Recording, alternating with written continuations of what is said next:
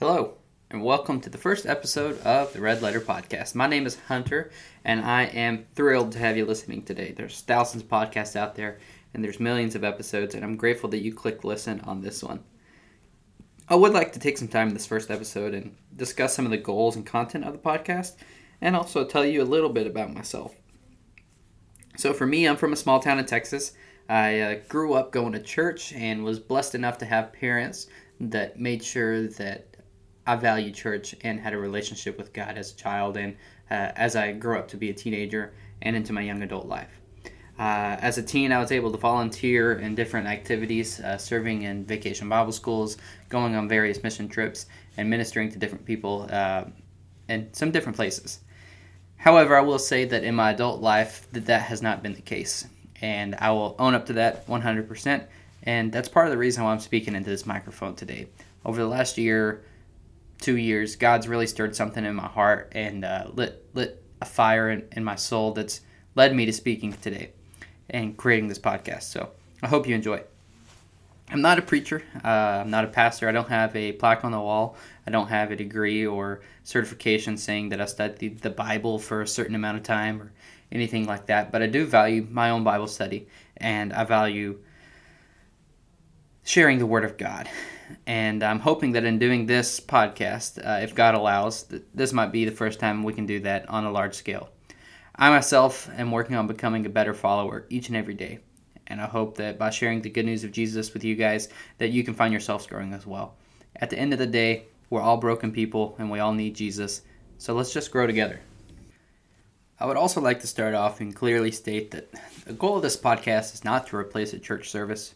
It's not to be a substitute for reading the Bible. My goal for the listeners is that they take the messages received here and they further increase their interest into their own Bible study and service to their own church. I think that in itself is very important for any person seeking to have a relationship with Jesus. In this podcast, I'll be discussing the red letters, the words written in red, the words that are spoken by Jesus himself. I don't want to give the impression that other parts of the Bible are of lesser importance, because that's not the case. It's not that the other parts of the Bible don't matter, because they really do.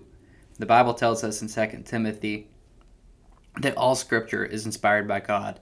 It is profitable for teaching, for rebuking, for correcting, for training in righteousness, so that the man of God may be complete, equipped for every good work.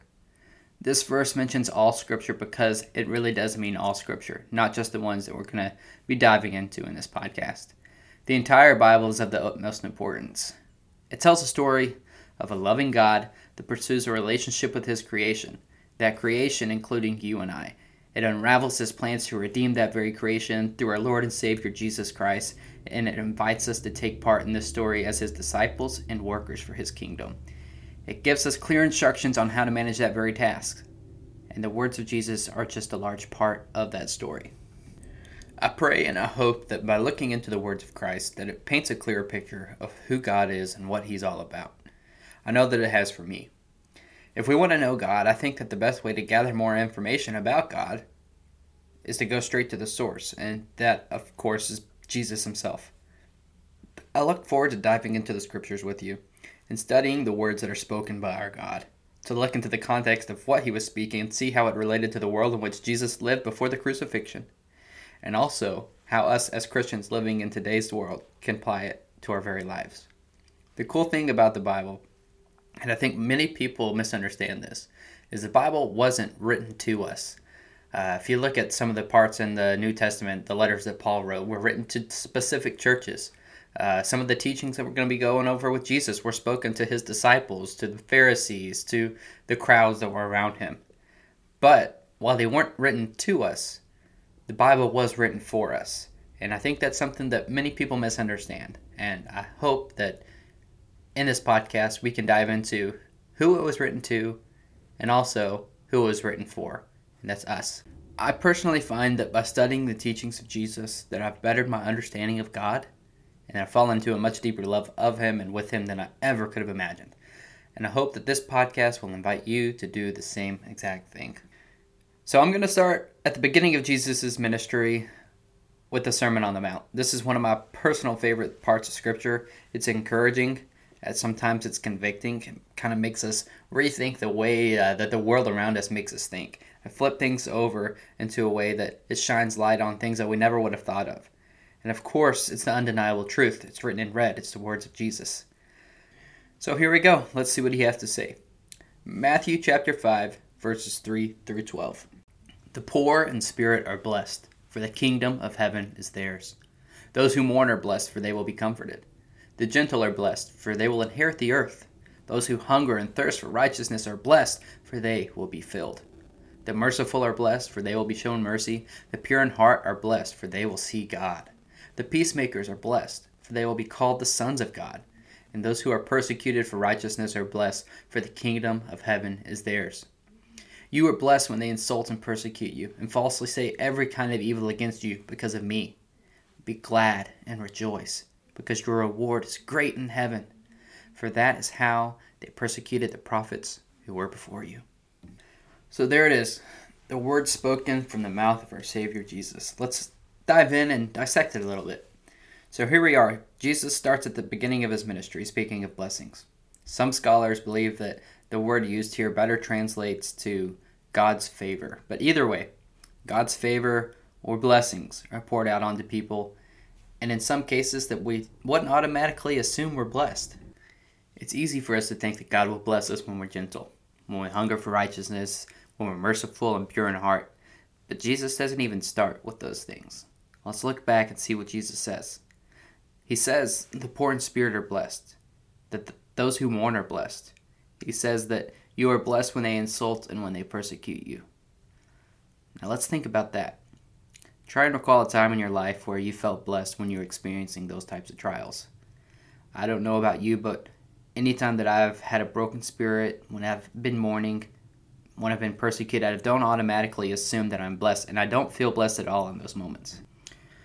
If we're on our own during those times, I can assure you we're not going to feel blessed at all. And that's because we're never meant to go through those types of hurt, those types of pains. We're never meant to go through them alone, for sure. From the very beginning, God's creation was meant to be in relationship with Him. Creation and relation. That would make a pretty good t-shirt. Our God has always had a heart for His creation, a love that knows no ends, a heart for the people of His creation. A love that isn't just for the people that have it all together, but it's equal for all people. And if we're being honest, none of us have it together anyways. However, Jesus evens the playing field for us. He steps down from heaven. He fills the gaps. We just have to let Him do it. And much like we need Him to get through those hard times in our lives, we also need Him to realize that we can never even display signs of gentleness, righteousness, and mercy and pure-heartedness without Him. Because outside of Him, those things don't even exist. The Beatitudes are preached and read over so often that we kind of get what people call the lullaby effect. We glance over the words too quickly, we hear people talk about them without really gaining an understanding of what they actually mean. I like to think that what Jesus is saying here is, I will make you complete. This world's going to let you down. People will let you down. Religion will let you down. Nothing can make you complete. But I will bring my blessing upon you. I will meet you in the middle of where you are and change your life. Jesus is saying that He's going to take those moments of pain and bring moments of joy. He's going to take our broken spirit and turn it into a spirit of peace. He will turn our mourning into a pure heart. Looking ahead at the book of Revelation, the end of the Bible, it paints a clear picture of a new world, a new creation, in which He will wipe every tear from our eyes, and there will be no more death or sorrow or crying or pain, for the old order of things will have passed away. And He who is seated on the throne will say, I am making all things new. And that only happens through Jesus. Now let's look at it from the perspective of His audience that He was addressing here, the first century Jews. The majority of people in the attendance for the Sermon on the Mount would have been pretty familiar with most of these verses, as most of them are mentioned in multiple places in Jewish scriptures. As Jews, these people were very, very passionate about learning their scriptures, the Torah. They would send their children off to study Torah. They would do so for years. And having grown up hearing and reciting from Torah, it would be very common for them to be able to identify the things that Jesus was speaking of here. Like in the book of Isaiah, the prophet speaks of a God who will live in a holy place with the oppressed and lowly of spirit. pretty similar to what Jesus mentions. Also in Isaiah, the prophet mentions that God will provide for those who mourn. Again, sounding pretty familiar. However, Jesus approaches each of these examples much different than the prophets did before him. He's not just calling them blessed or stating statements about them, but he's making authoritative declarations for each of them. He's not just saying that they're blessed, but he also includes the ways that they're going to experience this blessing. So let's look at how Jesus does just that. The red letters say, "The kingdom of heaven is theirs. They will be comforted. They will inherit the earth. They will be filled. They will be shown mercy. They will see God, and they will be called sons of God." Jesus, the Son of God, makes such declarations because in the end he has the final say. He doesn't come straight out and say it yet, but he's making statements with power and authority because he's the long-awaited Messiah, the one that these people grew up hearing about, the one that these people have been waiting for. Those on the mountain, they don't know it yet, but I find that this section of Jesus' teaching sets the tone for what his life would be all about. Jesus comes to bring a new hope, and in the end to bring a new creation where there will be no more brokenness, no more mourning, and no more persecution. But for now, this is where it gets a little tough. He's calling people to experience some of those exact things. We'll continue to see that Jesus teaches things much differently than Jewish rabbis before him. And ultimately, and unfortunately, he does teach things much differently than churches do today. This leads me to what I think is a much heavier part of this message. Jesus goes from pouring out blessings. We all love blessings. We go to church every Sunday to get our blessings. But he switches the narrative here. He goes from speaking about blessings to a much less desirable experience. That experience is persecution. We tend to ignore this part of the gospel, and when doing so, we really fail ourselves, and we fail to understand the message of Christianity. Because Christianity isn't just a call to come and experience the love of God in Jesus. It's a call to experience the love of God in Jesus and share the good news of God in Jesus with others. When we do that, it takes us to places that we can never go on our own. Places that we would be too terrified to stand in front of if it weren't for the fact that we have the Lord and Savior and the Holy Spirit guiding and directing our steps. Let's go back real quick and read verses 11-12. "You are blessed when they insult and persecute you and falsely say every kind of evil against you because of me. Be glad and rejoice because your reward is great in heaven, for that is how they persecuted the prophets who were before you."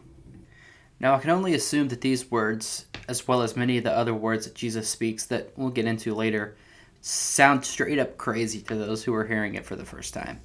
I'm sure that some of those sitting there on the hillside had no logical reason to think that this man would cause any reason for them to be persecuted. I mean, after all, he's just a new rabbi with a cool beard, right? Well, they were wrong. Jesus throws in a little foreshadowing here, much of which went straight over the head of the people listening. His lordship had not quite been revealed yet, but however, it should make perfectly clear sense to those of us listening to this podcast today. That takes us back to the Bible's not written to us, but it is written for us claim. We know that the persecution that comes along with being a follower of Jesus, or at least we should. And honestly, if you think that persecution was just something that happened to Jesus and his disciples, I hate to inform you, but you've been severely misled. While we know that Jesus was beaten and crucified for our salvation, his disciples, they suffered persecution even to death to protect and spread that very message of salvation. So let's talk about that real quick. Obviously, we know Jesus was crucified on the cross and paid the ultimate sacrifice for our sins. But Peter was crucified upside down, and his brother Andrew was crucified as well. Thomas was killed by soldiers in Syria. Philip was arrested and put to death. There are claims that Matthew was stabbed to death. Bartholomew was a martyr, and James' earthly life met an end by means of stoning. There's many more examples that I could mention. And while I think most of us know or have at least heard of some of these events, we never stop and think what that actually means for us. And this is where it gets kind of tough, and it makes us kind of uncomfortable, if I'm being honest. If you haven't faced persecution, even in the smallest form, I'm sorry, but you're just not doing it right. And I found myself there more times than I'd like to admit. Here in the United States, we're blessed. We think of persecution as someone just saying mean things to us because we have a cross on our t-shirt. But have you ever heard the famous line, "The sticks and stones can break my bones"? Well, for some people, the sticks and stones aren't just a cute saying. For some people, the sticks and stones are real. In the time of the first century, where Jesus and his disciples lived in, even in some parts of the world today, persecution is present on a much larger scale than our American lifestyle has ever let us know. For example, in some parts of India and other places as well, the simple act of baptism is punishable by long jail sentences and possibly even death. However, this threat's not stopping the work of God being done in those places. In fact, we see people in those places living a much more biblical life than those in America. And it's not that they're not afraid of being persecuted, because I'm sure they don't enjoy the violence being inflicted upon them, but they find joy in knowing that through Jesus, the act of being persecution will bring blessing.